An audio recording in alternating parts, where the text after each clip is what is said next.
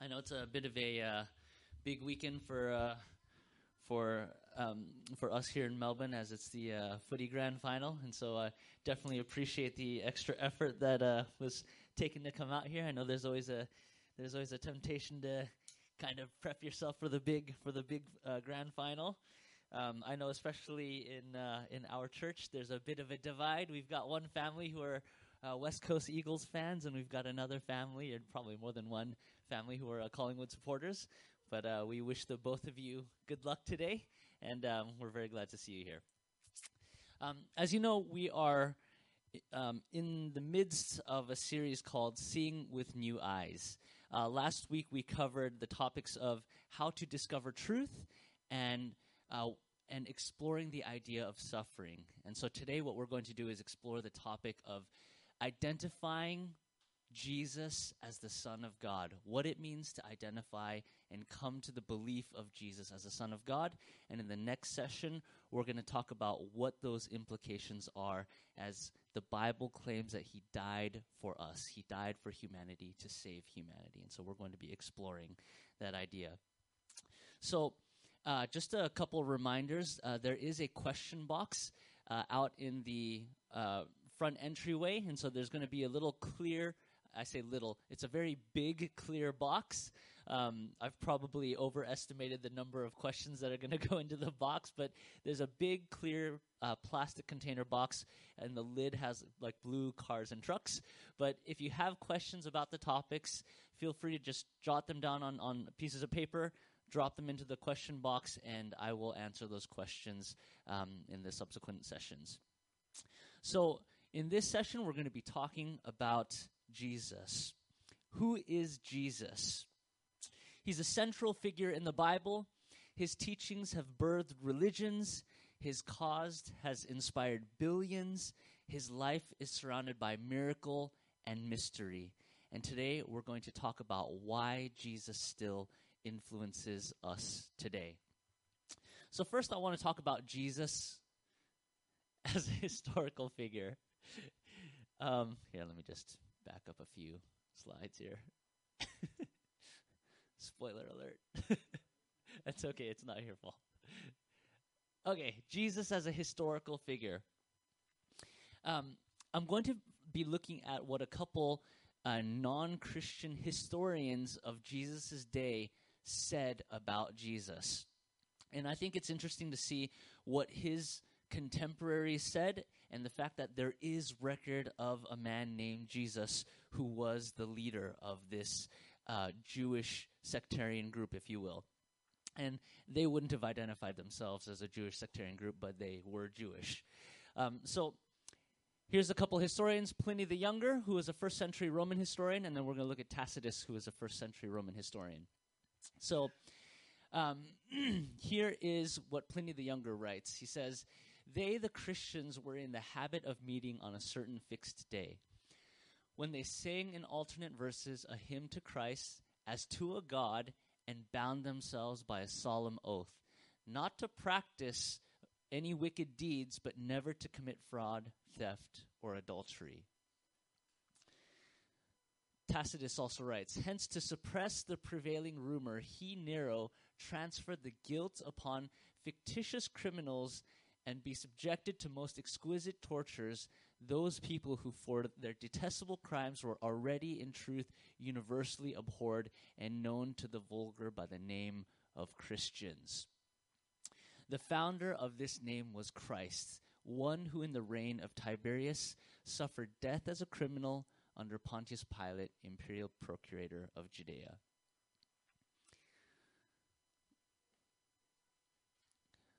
So those are a couple historians' accounts of this person named Jesus. Now I want to shift our focus and look at some archaeological evidence that supports Jesus as a historical figure. In 1961, there was a man by the name of Antonio Frova, and he was excavating near this theater in Caesarea, and he found an artifact, and that artifact is called the Pilate Stone. And here's why this is significant. On this stone, there's an inscription that says, "Pontius Pilate, prefect of Judea."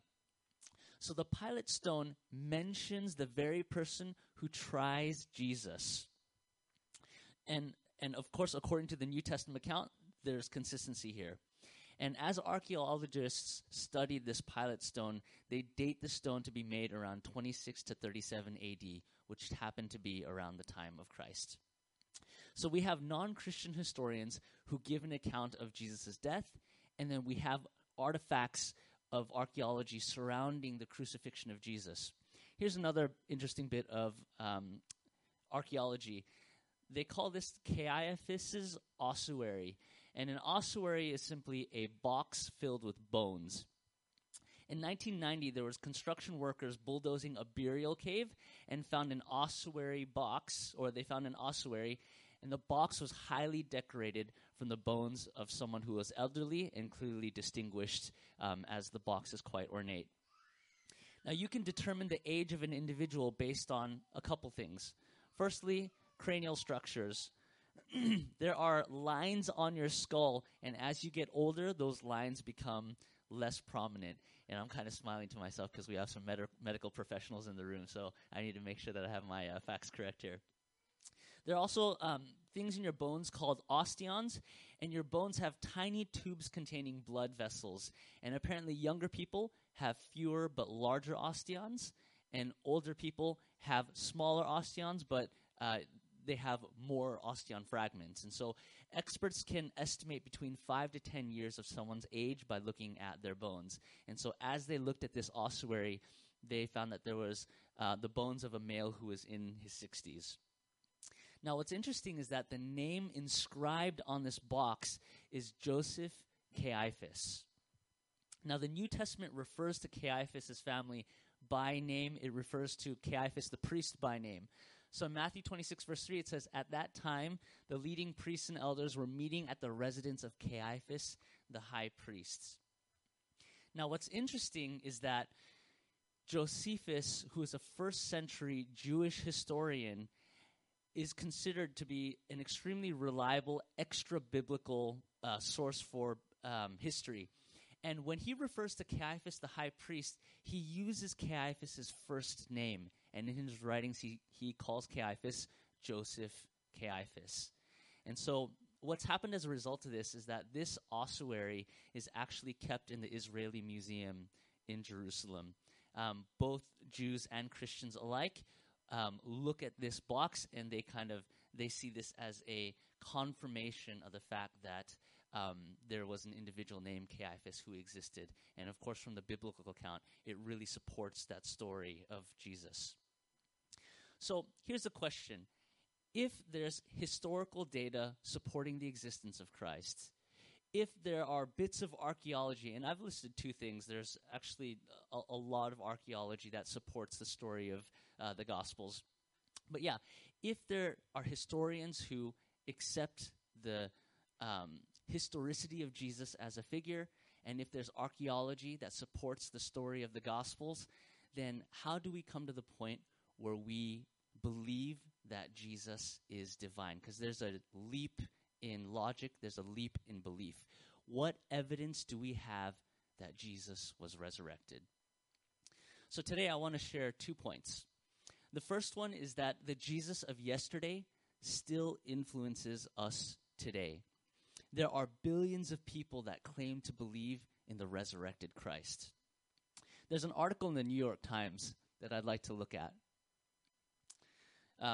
It was written by Peter Steinfels in 1988. And here's what he says. Today, such doubts are reinforced by a widespread understanding of science that rejects, in principle, any event appearing to depart from the ordinary patterns of nature, and by the conclusion of at least some Christians that the scriptures are not and never were meant to be objective historical records. And in summary, Peter is saying there are a lot of reasons to doubt the stories that are written in the Bible. There are a lot of reasons to doubt that miracles actually happened. He continues on. On one point, however, virtually all scholars agree.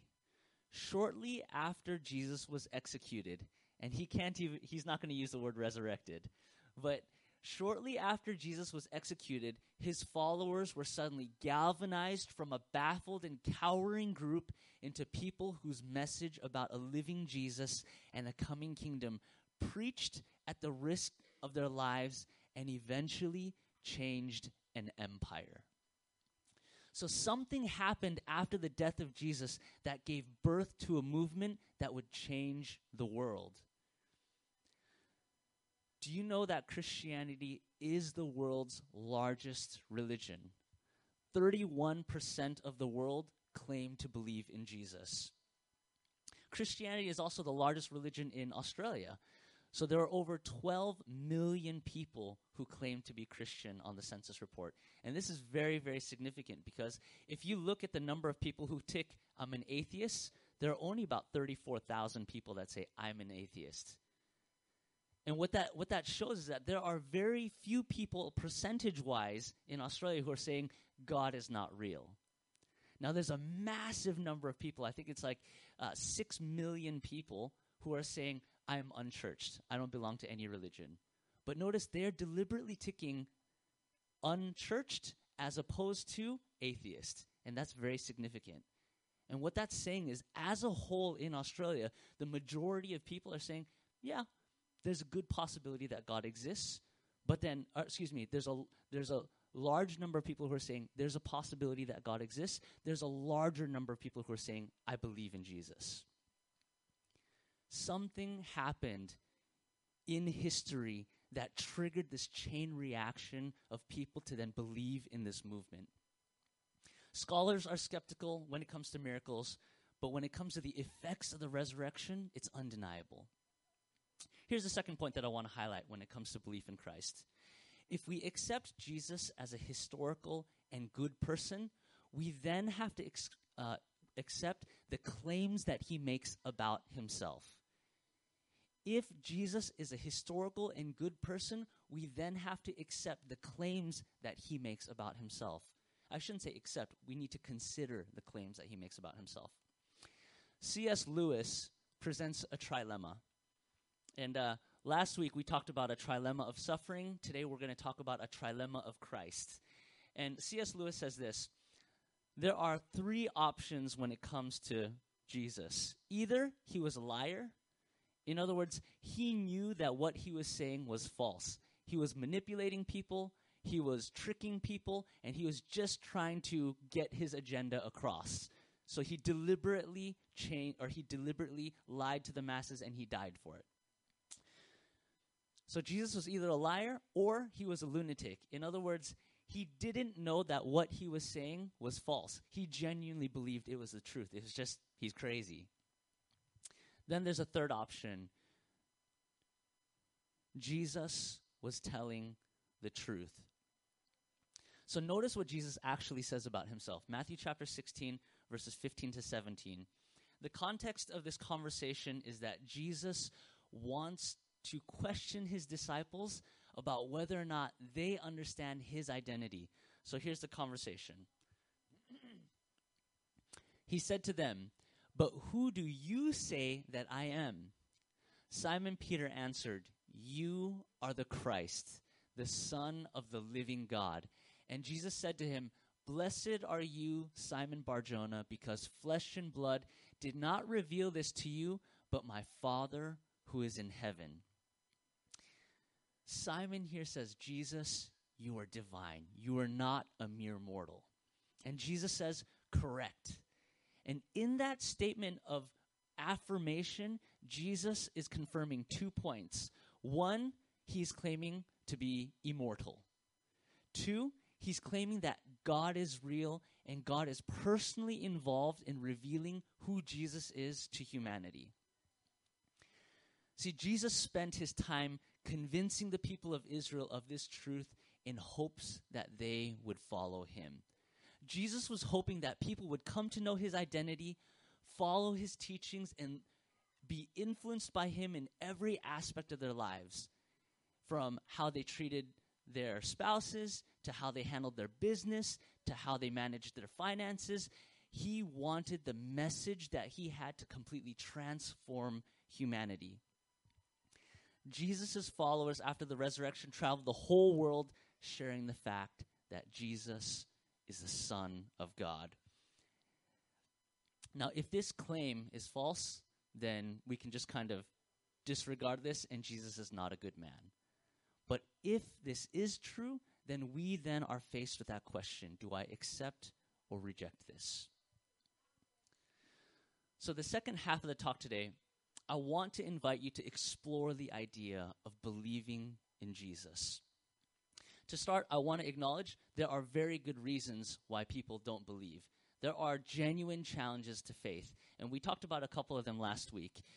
There's a genuine challenge of wondering whether or not the Bible that we have is a credible source. There's a genuine challenge of reconciling the fact that there's so much suffering in the world, and yet we serve a powerful God. And the Bible says that God is powerful. So how do you reconcile those two things? It's a real experience where people come to church and they are hurt by the church. The very institution that's designed to minister to people is the very institution that actually hurts people. That is a genuine reason to doubt whether or not God is the real thing and Jesus is the real thing. So there are many times when there are many times, and the list goes on and on, there are good reasons why people doubt. So how does one develop faith in the face of these challenges? Now, there are two things that people encounter while exploring God. The first thing that they encounter is that which is unexplainable. And this is what I mean by that. There are questions, doubts, and concerns that we can argue and talk and debate and study for eternity, and there will always be someone who is unsatisfied with the discovery of that answer. And the reality is, non-Christians, new Christians, and mature Christians all have doubts. We all have questions that have not been answered. The difference is how we manage those doubts. So there's that which is unexplainable. Then there's that which is undeniable. And what I mean by that is there are experiences, moments of divine providence where you know God worked in your life. And you reflect upon your day, and I call them God moments, where you look back and just realize God has been there and he did something special for you personally on that day. There are moments where miracles happen. There are moments where we experience peace and it's unexplainable. Peace in the midst of uncertainty, in the midst of trial, in the midst of suffering, and there are just times where you just realize God is here with me. There's undeniable truth, moments where you're reading scripture and something in the Bible just resonates with your heart, where you realize this is the real thing, this is truth. There's a story in the Gospels of a man named Nathanael, and he's looking for the Messiah. He's looking for the Son of God, the Savior of humanity, and he's confronted with doubt. And here's the account of his interaction with Jesus. I'm going to invite you to open up your Bibles to John chapter 1, verses 43 to 49.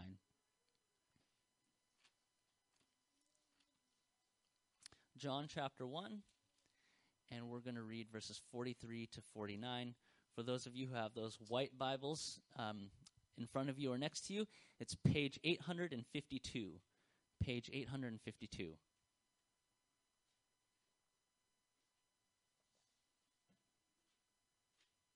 John chapter 1, and we're starting in verse 43.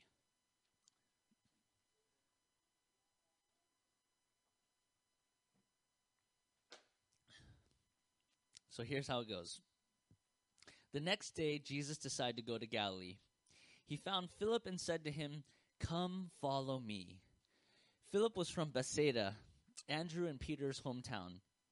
Philip went to look for Nathanael and told him, "We have found the very person Moses and the prophets wrote about. His name is Jesus, the son of Joseph from Nazareth." So Philip goes to his friend Nathanael, and he says, "We found the Messiah, the Son of God. He's from the town of Nazareth." And if you look at verse 46, notice how Nathanael responds. He says, "Nazareth? Can any good thing come from Nazareth?" Now, Nathanael here is giving an objection. He's saying Nazareth is a crummy town. How can anything good come from that town? Now, if I were Philip, the natural tendency would then be to argue over how good Nazareth is. No, no, no, no, no. Haven't you seen the bridge that goes over the creek? Haven't you seen the nice parks? Like, Nazareth is a great town. And then they would just argue until the cows come home. Is Nazareth a worthy place for Jesus to be born or Jesus to be raised? Yes or no? There are moments when we face unexplainable truths about God.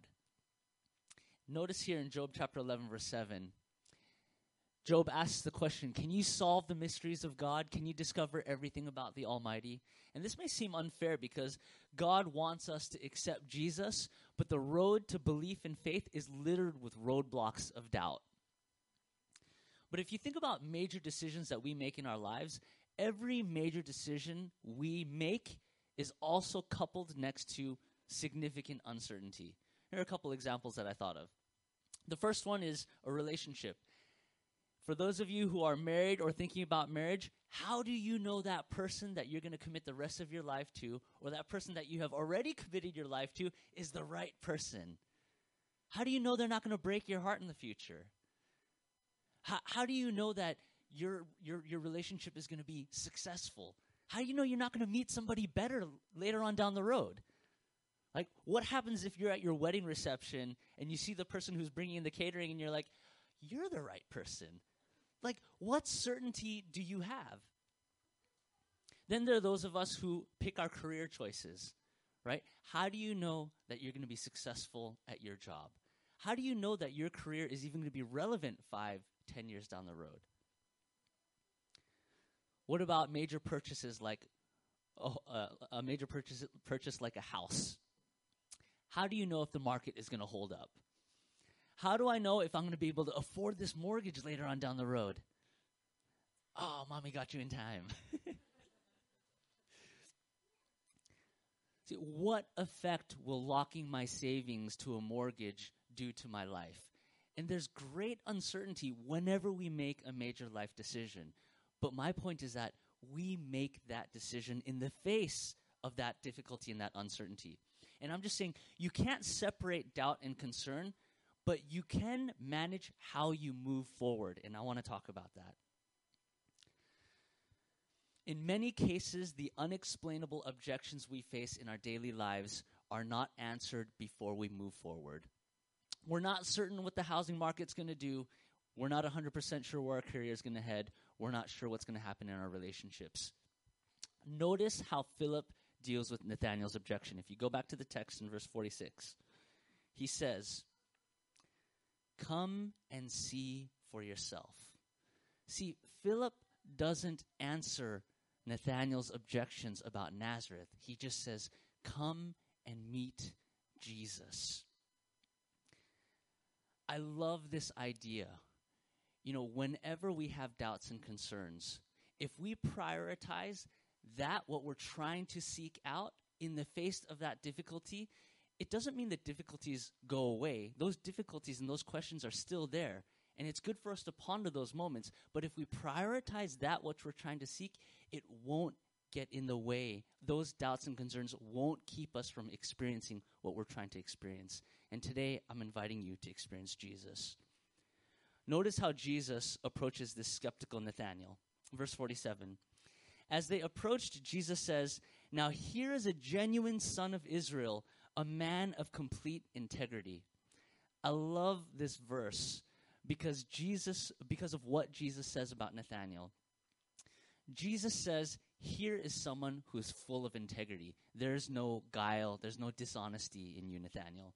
And what Jesus is doing is, he is affirming Nathanael's intellectual honesty. Jesus is affirming the fact that Nathanael's not going to fake his faith.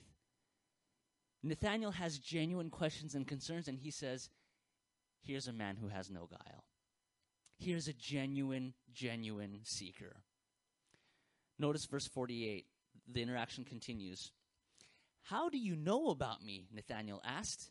And Jesus replied, "I could see you under the fig tree before Philip found you." Verse 49, then Nathanael explained, "Rabbi, you are the Son of God. the King of Israel. Nathanael comes to realize the identity of Jesus. He calls him the Son of God. And notice here, Nathanael doesn't bring up Nazareth. He's not like, so Nazareth. Like, he just comes to the realization Jesus is divine. We don't know if Nathanael's questions about Nazareth were ever answered. Nazareth was probably still a crummy town, but it just didn't bother him as much. Nathanael became a follower of Jesus with his question, because in that moment he had a personal, undeniable encounter with Christ. Now, I want to hasten to say, the unexplainable, it's important. I'm not saying disregard the unexplainable. We need explanation. But what I'm saying is there's a way to put on hold the unexplainable so that we can experience the undeniable. And in the context of a relationship with the undeniable, the unexplainable doesn't get in the way of that experience. See, there are undeniable facts about God. For example, the message of Jesus should have died in the first century. If you kill the leader of the movement, you kill the movement. And yet, it's become the biggest religion in the world. Generation after generation from every corner of the world, people are coming to the knowledge of the fact that Jesus is resurrected. And there isn't like this. It's interesting. When you actually listen to the testimonies of people who are saying, yeah, I believe in Jesus, there's a lot of consistency across the board, regardless of where in the world you come from. And it's not like there's this secret website that people are going to get cheat sheet answers of how to create this false testimony. All right, I'm going to say A, B, C, D, E, and then they'll know that I'm a Christian. Here's another fact that is undeniable. There is a God-sized hole in the heart of humanity. And this cannot be filled by money, sex, or any pursuit of happiness. People everywhere are chasing after something, and every single day, people are encountering a Christ that fills that God-sized hole. Here's one more undeniable fact. As humans, we live our lives in a cycle of pattern of selfishness and self-destruction. The undeniable truth is that the love of God has the power to give us freedom from that pattern of disappointment and pain and provides the promise of peace.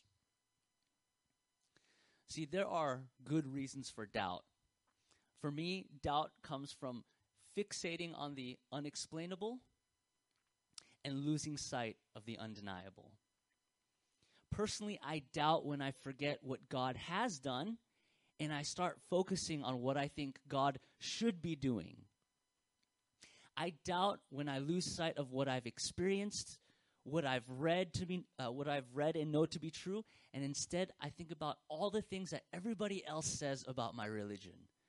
When I start focusing on that which is unexplainable, then I lose sight of that which is undeniable. And what I want to suggest is that if we're honest, we make life decisions based on the undeniable in this space, not in this space. See, when it comes to our relationships, we make those decisions because we love the other person. That's why we commit to them. So I invite you to prioritize the undeniable. Seek a relationship with God. I'm not saying wipe away the unexplainable. I'm just saying in the context of that relationship, let the relationship inform the unexplainable. Read books. See what great thinkers are saying. Really wrestle with those ideas. But don't let that wrestling keep you from encountering Christ. So there are a couple tips on how to seek a relationship before I want to end this session. In John chapter 14, I'm going to invite you to go to John chapter 14. We're in John chapter 1 at the moment. Page 867.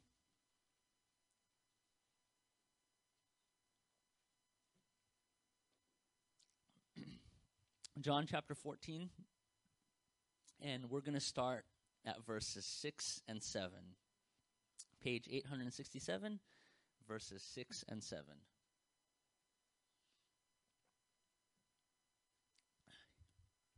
Notice what Jesus says. Jesus told him, I am the way, the truth, and the life. No one can come to the Father except through me. If you had really known me, you would know who my Father is. From now on, you do know him and have seen him. Jesus gives this assurance that he is truth. He is life, and he can be known. That's an incredible, incredible promise. And here are the implications. If you look at verses 10, 21, and 23, I'm just going to read the three verses here. And I love these three verses. I'll tell you why in just a moment. Here's verse 10. Don't you believe that I am in the Father, and the Father is in me? The words I speak are not my own, but my Father who lives in me does his work through me. Verse 10. Here's verse 21. Those who accept my commandments and obey them are the ones who love me. And because they love me, my Father will love them, and I will love them and reveal myself to each of them. What an incredible promise Jesus is saying. Keep my words, I'm going to reveal myself to you. Have you ever wondered, what does Jesus look like? What does he look like? And here he's saying, I'm going to reveal myself to you. Follow my word. 23, similar idea. Jesus replied, all who love me will do what I say. My Father will love them, and we will come and make our home with each of them. You know, there comes a point in your Christian experience, in your seeking, in your journey, where you will come to sense the abiding presence of God in your very life. You know, a lot of times we spend time defending the Bible and its credibility. We spend so much time debating the existence of God using science and philosophy. But Jesus here says, just follow my instructions. If you encounter me, then the Bible and God are real. Pretty straightforward. Follow the instructions. It's like we're so busy defending straw man arguments that we're not looking at the actual content and living the actual content itself. And here's this almost challenge or this test that Jesus himself puts out. Jesus says, follow my instructions. If you encounter me, the Bible and I are real. So when we prioritize what Jesus prioritizes, instead of creating apologetics, we find a genuine encounter with God. If you look at verse 13 and 14, there's some additional instruction here, and here's the second tip. So the first tip was live out the words of Jesus, you will experience the work of God. Live out the words of Jesus, you will experience the work of God. Here's the second tip, verses 13 and 14. The Bible says, or Jesus says here, you can ask anything in my name and I will do it, so that the Son can bring glory to the Father. Yes, ask me for anything in my name and I will do it. Jesus says, pray in my name. There we go. Jesus says, pray in my name and you will encounter me. Don't pray with your agenda in mind. Don't pray with your agenda in mind. Pray with my agenda in mind. You know, we can spend a whole lifetime asking God for things. God, please give me a wife. Please give me a nice house. Please bless my business. Please bless my finances. And you can keep praying these things, spending a whole lifetime treating God like a genie. It's kind of like you rub the lamp, and then you get 3 wishes, and then something happens. But you can pray your whole life like that and not encounter God. And here the specific instruction is, Jesus says, pray in my name. Pray with my agenda in mind. Prayer is about prioritizing God. And when we are able to prioritize God, God then says, I will prioritize you. You pray in my name, I'll do anything you want. And what he's communicating here is a very relational truth. You know, when you get to know somebody, the more you trust them, the more you're willing to give them. This is a weird phenomena. We have the keys of multiple people's homes in our possession, and multiple people here have the keys to our home. And that's just not like a very normal thing that you do, where you pass out keys to your home to other people. And the point here is like, hey, I trust you're not going to rob me, so here's the keys to the most valuable things that I possess. The reality is, hey, if I get locked out, please help me out, right? That's the real purpose of giving the keys. But what I'm saying is, in the context of a trusting relationship, there is this said agreement, I'm going to do for you whatever you want because I trust you. And that's what Jesus is inviting us to. He's saying, you can encounter me in this discipline of prayer. Here's one more verse that I want to read for you. Jeremiah chapter 29, verse 13. There's an incredible promise of how to find God. It says here, for I know the plans that I have for you, declares the Lord, plans for welfare and not for calamity, to give you a future and a hope. Then you will call upon me and come and pray to me, and I will listen to you. You will seek me and find me when you search for me with all of your heart. So notice here, Jesus says, you give me all of your heart and you search for me, I'll give you all of your heart's desires. It's an incredible, incredible promise because he knows when there is a healthy relationship that's established, you will honor me with that which I give you rather than use it for yourself. So in summary, when it comes to encountering Christ, I encourage you, hold on to the unexplainable. Read books, explore ideas, and at the same time, prioritize the undeniable. Pray, seek God's word, seek a genuine connection with Jesus. Ask that question to Jesus in prayer. I have genuine doubts and concerns, but I don't want those things to keep me from knowing you personally. So God, please reveal yourself to me. You will come to know the God of the universe and Jesus Christ, his Son. May God guide you as you continue to seek him. At this time, we're going to take a short break. There's some refreshments. Please feel free to grab some, and please get to know each other. It's a great time to just meet new people in this environment, and so we invite you to some refreshments and some social interaction. So please join us.